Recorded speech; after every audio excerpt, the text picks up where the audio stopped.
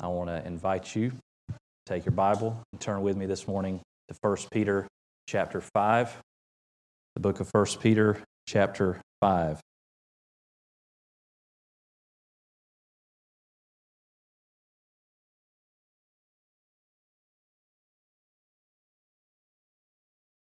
As we've been making our way through this letter that Peter wrote to scattered Christians some 2,000 years ago, we came a couple of weeks ago to this passage in chapter 4 that I just keep coming back to in my mind, where Peter says back in chapter 4, verse 7, the end of all things is at hand.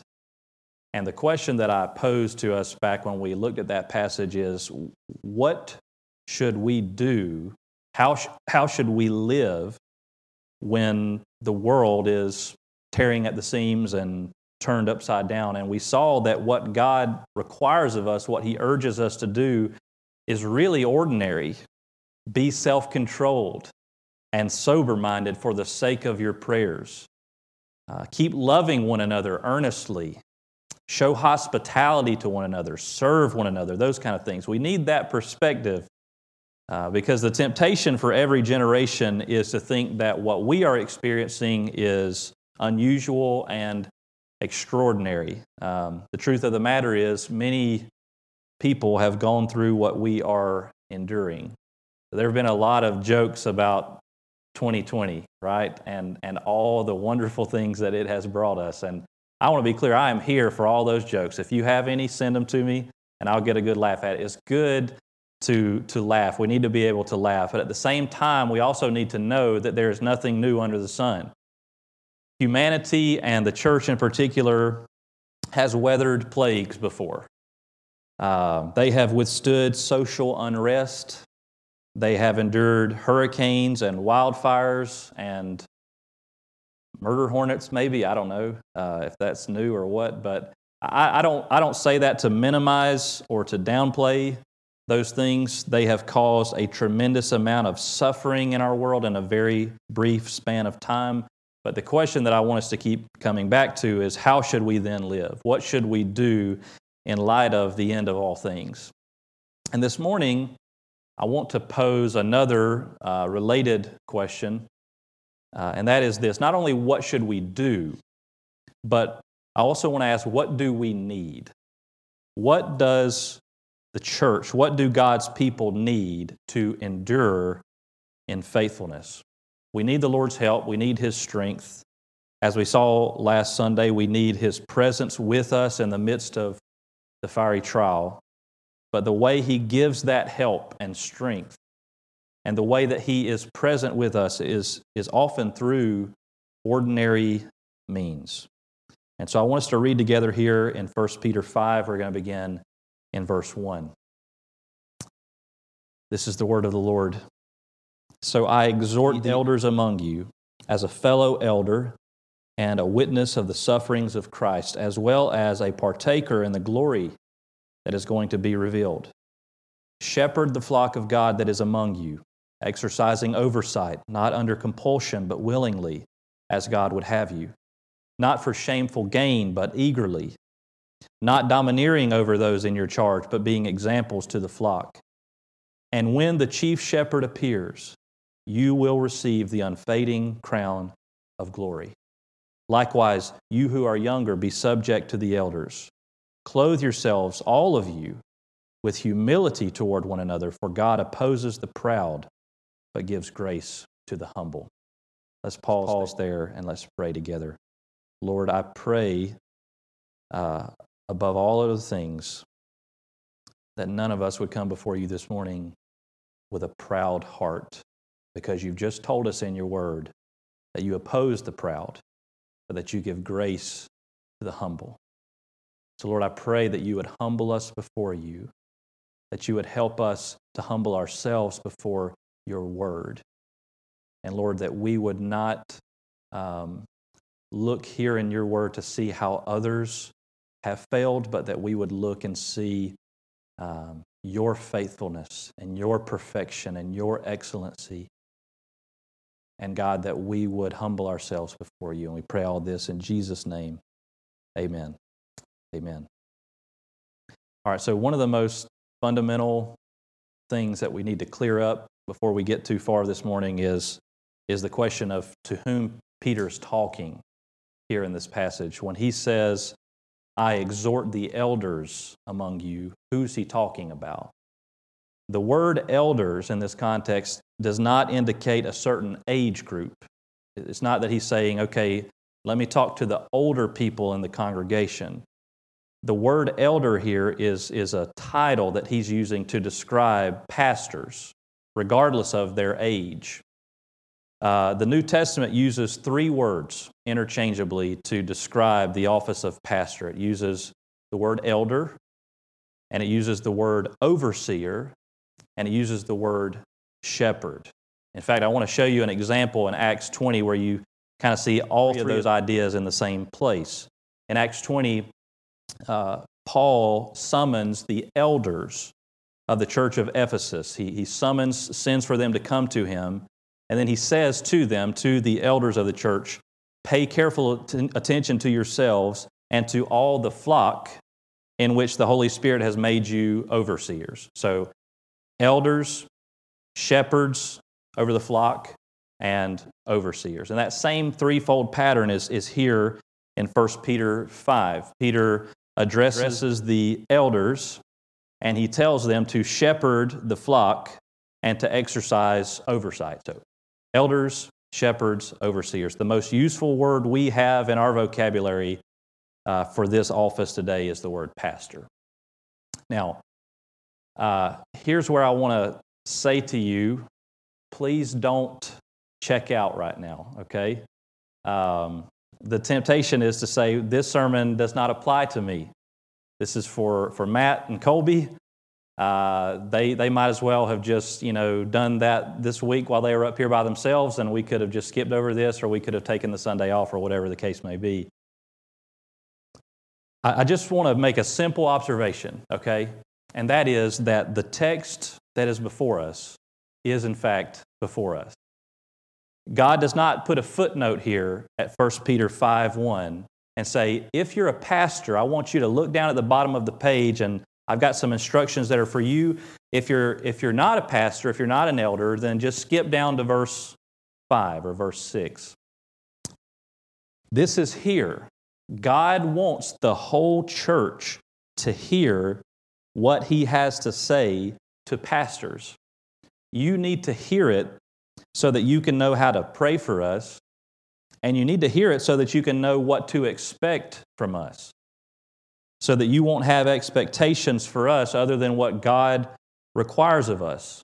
And so all of us need to know how to measure faithfulness. And by the way, don't worry, I am going to apply this passage to you too, so we'll get there. What I want us to see, though, is that faithfulness is a mutual endeavor. Pastors are not employers. We are shepherds. We can't fire the sheep. If you're acting up, we can't come in and say, you're fired, get out, go find another church, go find another whatever. We can't do that. Now, we could, but that probably wouldn't be the best way to go out about our job. But we're shepherds. We don't fire sheep, we lead them. And so if we're going to fulfill our task, we need you to fulfill yours. We need you to be faithful sheep if we're going to be faithful shepherds. So with that in mind, I want to try to summarize the big idea of this text by saying this: scattered flocks need faithful shepherds. Scattered flocks need faithful shepherds. I said at the beginning that Peter's going to answer the question here of what do the Lord's people need to weather the storm, to endure in the midst of the end of all things. Among other things, we need one another. We need the encouragement of others. We need the love of others. We need the hospitality and the service of others. And now Peter goes a step further to say, not only if you're a sheep, if you're one of God's sheep, not only do you need to belong to a flock, but every flock needs faithful shepherds. there's a word at the beginning of this passage, the word so. And what that does is it connects back to what Peter's just said at the end of chapter 4. And what Peter's just said at the end of chapter 4 is, do not be surprised at the fiery trial when it comes upon you to test you. He's just finished saying that it is time for judgment to begin at the household of God. He's saying to the church, you, from now until Jesus comes back, you are going to be in times of trouble. You're going to endure hardship.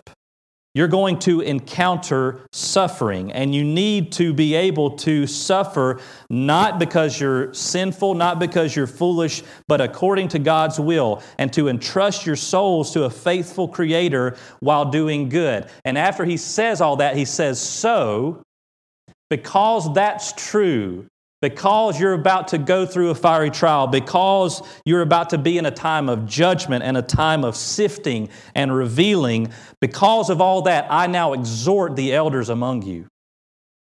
So if scattered flocks are going to endure the fiery trial, they need faithful shepherds.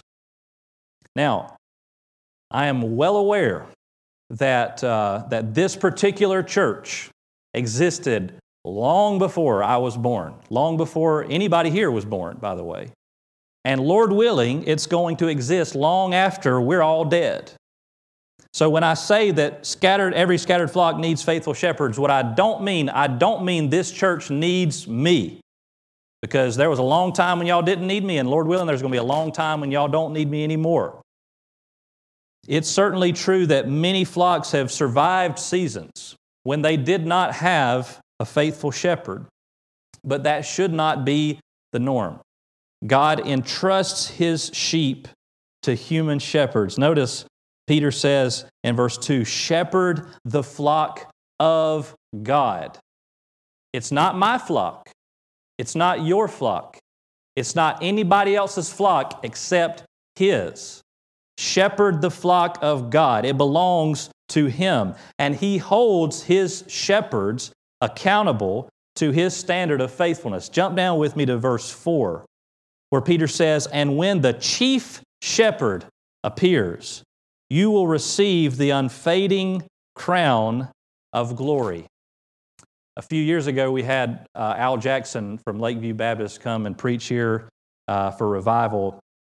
And I love some of the little stands that he takes on little things, because there was a thing that happened a few years ago at Lakeview where they needed new business cards. And so somebody went and got business cards printed up that said, Al Jackson, Senior Pastor, Lakeview Baptist Church. And he found whoever got the business cards and he took them back and he said, throw these away and get me some new ones, because I'm not the senior pastor. Jesus is the chief shepherd, senior pastor. I'm the under shepherd. I'm the pastor, but I'm not the senior pastor. He is. So that's a good reminder to all of us that Jesus is the chief shepherd of the church. So every human shepherd, every human pastor is under his authority, under the authority of the chief shepherd, which means that pastoral authority is real, but it is limited. I cannot do this job however I want to do it. And you cannot hold me to a standard other than the one to which Jesus holds me. He is the one who determines whether an under-shepherd is faithful or not. So, the million-dollar question then is, how do we measure the faithfulness of a shepherd? If every scattered flock needs faithful shepherds, how do we determine whether a shepherd is faithful or not? Certainly no pastor is perfect, but in order to be deemed faithful, we must generally meet two criteria. So we're going to just boil it down to these two criteria. First is the shepherd's task. Every shepherd has to be faithful to the task that the chief shepherd has given to him. Now, it's not like Peter gets too specific. He doesn't say every faithful pastor has to perform these specific tasks every week. He says in verse 2, shepherd the flock of God that is among you, exercising oversight. So when you take into account the whole counsel of Scripture, it seems helpful to me to describe the shepherd's task, the pastor's task in three ways: teaching, leading, and caring. And I want to just kind of walk through each of those: teaching, leading, and caring. The first task is teaching. In Ephesians 4, Paul refers to pastors as shepherd teachers. That's what shepherds do. They feed the sheep, not with earthly food, but with heavenly food, with the bread of life, with the truth about the chief shepherd. In 1 Timothy 3, when Paul lays out a series of qualifications for an overseer, here are the list of things that a person must be in order to be qualified to be a pastor. In that list, there is only one ability that he mentions. It's all character stuff. There's one ability. He must be able to teach. He doesn't have to be able to balance a spreadsheet, praise God. He doesn't have to be able to manage a huge 100-person staff. He has to be able to teach. So not every person who teaches should be a pastor, but every pastor must be a teacher. And that takes the form of preaching to the whole congregation. It takes the form of discipling in smaller settings, in a small group, or even counseling one-on-one, where we're taking the Word of God, we're speaking it into someone's life, applying it to their life. That's the first task of a faithful shepherd, is faithful teaching. Second is leading. Every faithful pastor has to lead. Paul tells elders to exercise oversight. Shepherd the flock of God that is among you, exercising oversight. Now, this leadership has to be matched with holiness. There are plenty of people who are charismatic and who possess leadership qualities but have no business pastoring. And it's not like a pastor has to be competent in everything. The way I often say it is, pastors do not have to be omnicompetent. Okay? There are many people in our church who are far more competent than I am when it comes to administration, management, bookkeeping. Billy Sue joked with me this morning about how she was proud that I'd turned in all my receipts already this month. So praise God for people like her who is competent in an area and uses that to serve the church. But a pastor is not a CEO. He's not a CFO. He's a shepherd. Shepherds lead their flocks by lovingly steering them in the right direction with their words and with their example. And then the third task is caring. Every shepherd has to care. And I use the word caring there not as an adjective, but as a verb. Of course, we should be caring. There should be a sense in which we care about you, and I certainly do. But I mean specifically caring as an act. In fact, think about the word oversight. I suspect that when we hear that word, maybe our first sort of association with that word is something like a supervisor, someone who sort of oversees this operation. That's not exactly what the Bible means when it uses the word overseer. It's more literal than that. It's someone who watches over, which is why overseer and shepherd are synonyms. They're different ways of saying the same thing, because a shepherd is someone who sort of stands up above the flock and watches over.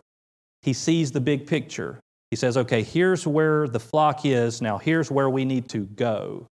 Here's where the flock is. Now here's this one sheep who's starting to stray. I need to sort of go over them and check on them and sort of help fold them back in. Well, there's a sheep over there who's injured. I need to go over there and check on them and see how I can help them. I need to make sure that the whole flock is being fed, that we're not just sort of feeding, one part and not the other, those kind of things. So that's what it means. And it also means looking out for wolves, right? Watching out and saying, there's a wolf, and I need to warn the flock about that wolf over there. Those are all ways that pastors watch over, that they care for their flock. So teaching, leading, caring, those are the shepherd's tasks. Equally important is the other criteria that a shepherd must meet in order to be faithful, and that is the shepherd's character. It's not just about fulfilling certain tasks, but it's about having a certain character. Again, it is possible for someone to be an eloquent speaker, to be a visionary leader, and to be a charismatic personality without being a faithful shepherd as God defines faithfulness. Pastors, we're told, have to keep a close watch on their doctrine and on their lifestyle, meaning that faithful teaching and faithful leadership are met with a godly character. Here in verses 2 and 3, Peter indicates 3 ways in which pastors should go about fulfilling the task that God has entrusted to them. Look again at verse 2. Shepherd the flock of God that is among you, exercising oversight. And then Peter draws 3 contrasts. Not under compulsion, but willingly, as God would have you. Not for shameful gain, but eagerly. Not domineering over those in your charge, but being examples to the flock.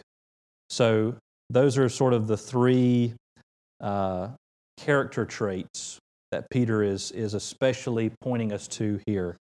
That the shepherd shepherds not under compulsion, but willingly as God would have you.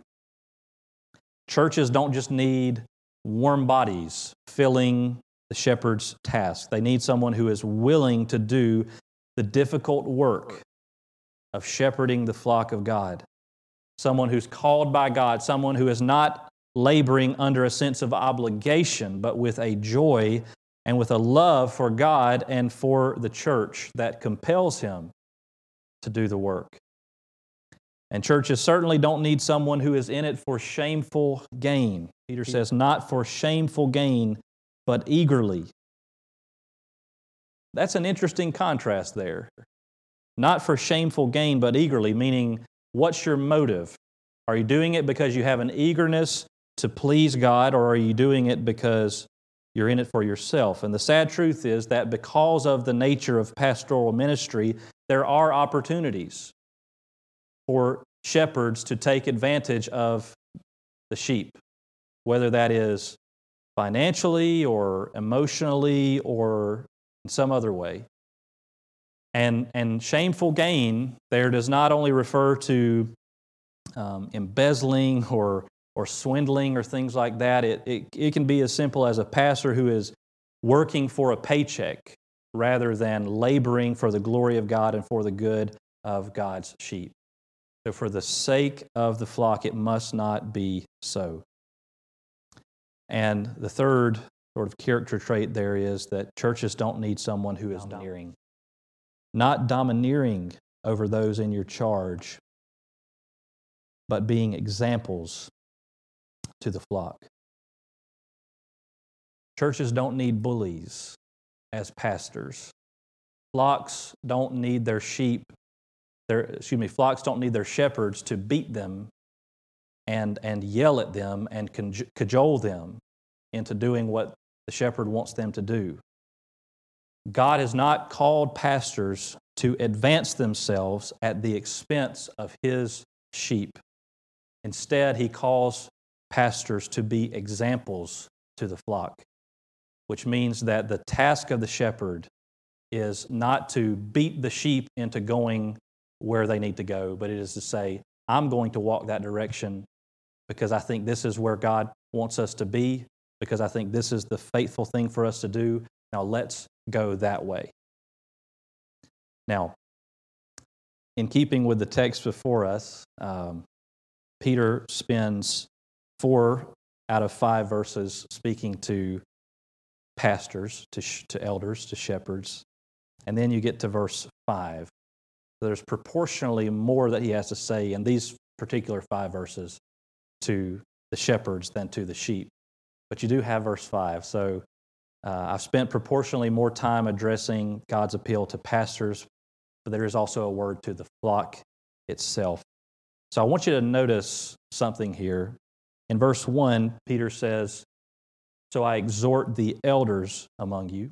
And then in verse 5, he says, likewise, you who are younger, be subject to the elders. And I said that in verse 1, when he said elders, that was not literal in the sense of a certain age group. And so the question is, when he says in verse 5, likewise, you who are younger, is he talking to people who are literally younger in age, or is he talking to the whole flock? And some people have taken Peter literally there. I read several sort of commentaries who said, that people who are younger have difficulty submitting to pastoral leadership, and I will simply say in the most tactful way I can that difficulty does not go away with age.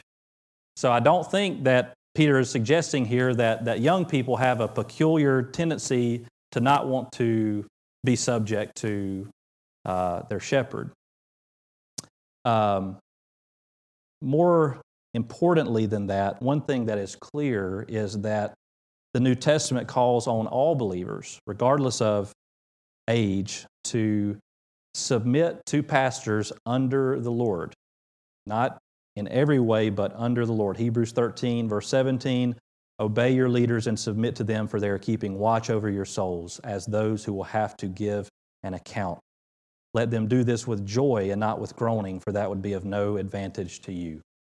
So when Peter says, you who are younger, I take him to mean that he's speaking about those who are not elders, those who are not pastors. Either way, he says in the rest of verse 5 there, clothe yourselves, all of you. So nobody's excluded there. Clothe yourselves, all of you, with humility toward one another, for God opposes the proud, but gives grace to the humble. We're going to pick back up with that second half of verse 5 next Sunday, Lord willing. But for now, I simply want to point out that this humility that God requires, it cuts both ways. Scattered flocks need faithful, humble shepherds. And it's also true that faithful shepherds need humble sheep. So I want to make a personal appeal to you this morning. First of all, I certainly want you to pray for me and for Colby that we will live up to the standard God requires of us. I think any pastor who can read these verses and not shake in his boots is delusional. And so I want you to pray for us. I can't speak for every pastor, but I can tell you from my experience, one personal struggle that I have is the constant feeling that there is something more I could be doing, that there is something that I could have done better, there is something that I could have said more clearly, that there is someone that I could have cared about more deeply. And so I need you to pray for us that God will give us peace and that He will guard our hearts against pride and anxiety and despair and against any sin that would hinder our ability to shepherd faithfully. So that's my first appeal to you, that you would pray for us. And here's the second appeal. We focused this morning on the shepherd's task and the shepherd's character. And as I was thinking about that, I sort of came to the realization that there is literally nothing that you can do there's nothing you can do about my character except pray for me. I mean, by all means, if you see me doing any of these things, domineering or anything like that, come and talk to me. That's something you could do about that. But you can't get inside my heart and pull certain strings and make me have a godly character, short of praying for me, of course. But I want us to think about those three tasks: teaching, leading, and caring. What I want you to see is that shepherding and being shepherded are mutual acts. It requires us being faithful to our task, but it also requires you to be faithful to be taught and to be led and to be cared for. So think about each one of those in turn. Teaching. We can teach and teach and teach until we're blue in the face, but if you don't listen, it does you no good, right? I can't come to your house and wake you up on Sunday morning. I can't make you listen. I can't make you not be distracted when you're here. I certainly can't make your heart open to receive God's Word. All we can do is just be faithful to His Word and pray that you will be teachable. So we have the responsibility to teach, and you have the responsibility to be teachable. And then leading. We cannot lead if you are unwilling to follow. God tells us not to domineer. He tells us not to bully. So there's only so much we can do, right? We could there are things we could do to try to manipulate people into doing what we want them to do, but that's not faithfulness. So we cannot lead if you're unwilling to follow. What God tells us to do is don't domineer, but be examples to the flock, which means for you that inasmuch as we are setting a good example in word and deed, that's on us, right? It's on us to be examples in word and deed, but it's on you to go with us as long as we're headed toward holiness and love and the mission that God has given us. So we can lay out the vision, we can point and say, this is the way, and we can push in that direction, but even the most faithful shepherd can do nothing with a stubborn and prideful flock. So teaching and leading and then caring. Hear me when I say, we want to care for you. We want to know how we can pray for you. If there is a need that you have, or if there is something we can help, we want to be able to do that. But we cannot care for you if you don't share with us how we can do that. We cannot help you bear burdens that we don't know anything about. God is all-knowing, but I am not. So I can't see into your heart.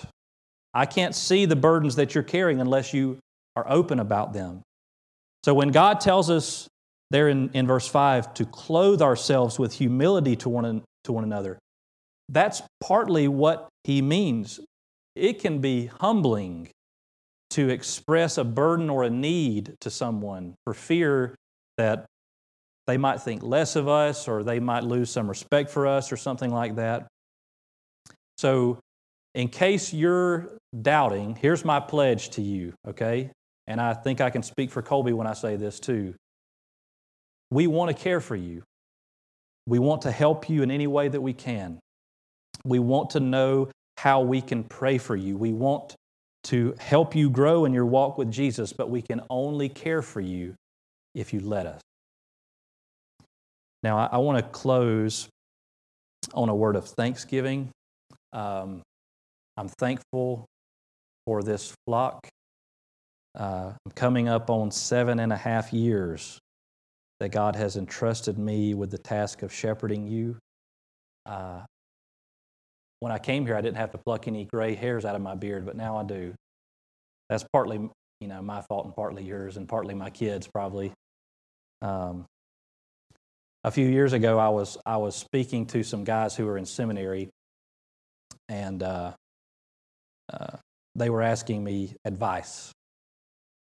And this is what I told them. I said, if you're going to be a pastor for very long, there's going to need to be a whole lot of patience. And I set them up because I knew where their mind was going to go. What they thought I meant was, you're going to have to be very patient with whatever church God calls you to. And that's true, right? It would be easy to just get frustrated at times and throw your hands up and say, I can't do this anymore. But being faithful somewhere, for 7.5 years, it takes patience. But it's helpful to remember that just as much as the shepherd has to be patient with the flock has to be patient with the shepherd too. And so I said to them, wherever you go, you're going to need to be patient with the people that God has given to you. But keep in mind, and maybe this will help you be patient, that they're having to be patient with you too. And so I'm thankful. I'm thankful for you, because I know that the reason I'm here, I've been here for 7.5 years, is partly because I've been patient, but it's also because you've been patient too. Most of all, what I want to say to you this morning is that I'm thankful for the chief shepherd. how endlessly patient He is with me and with you. He is the good shepherd who laid down His life for His sheep. He is the one who, although He existed in the form of God, did not count equality with God a thing to be grasped, but He clothed Himself in humility. And He became a servant, being obedient even to the point of death on a cross. He suffered once for sins, the righteous for the unrighteous, that He might bring us to God. And God raised Him from death as a guarantee that whoever turns to Him will not be put to shame. So the invitation for us this morning is that whoever puts their hope in Him, whoever follows Him, will have life. If you come to Jesus, He won't cast you away. We're going to sing a hymn of invitation in just a moment, and this is our opportunity to respond to God's Word. So I want us to examine our hearts this morning. Ask yourself, how teachable have I been? How leadable have I been? And how easy have I been to be cared for? And I'll examine my heart too. And so we'll ask the Lord to shine the light of His Word on us and to give us grace to forgive and power to walk in holiness. Let's pray together. Lord, we thank You for Your goodness, Your faithfulness. As we sang earlier, great is Thy faithfulness. All I have needed, Thy hand hath provided.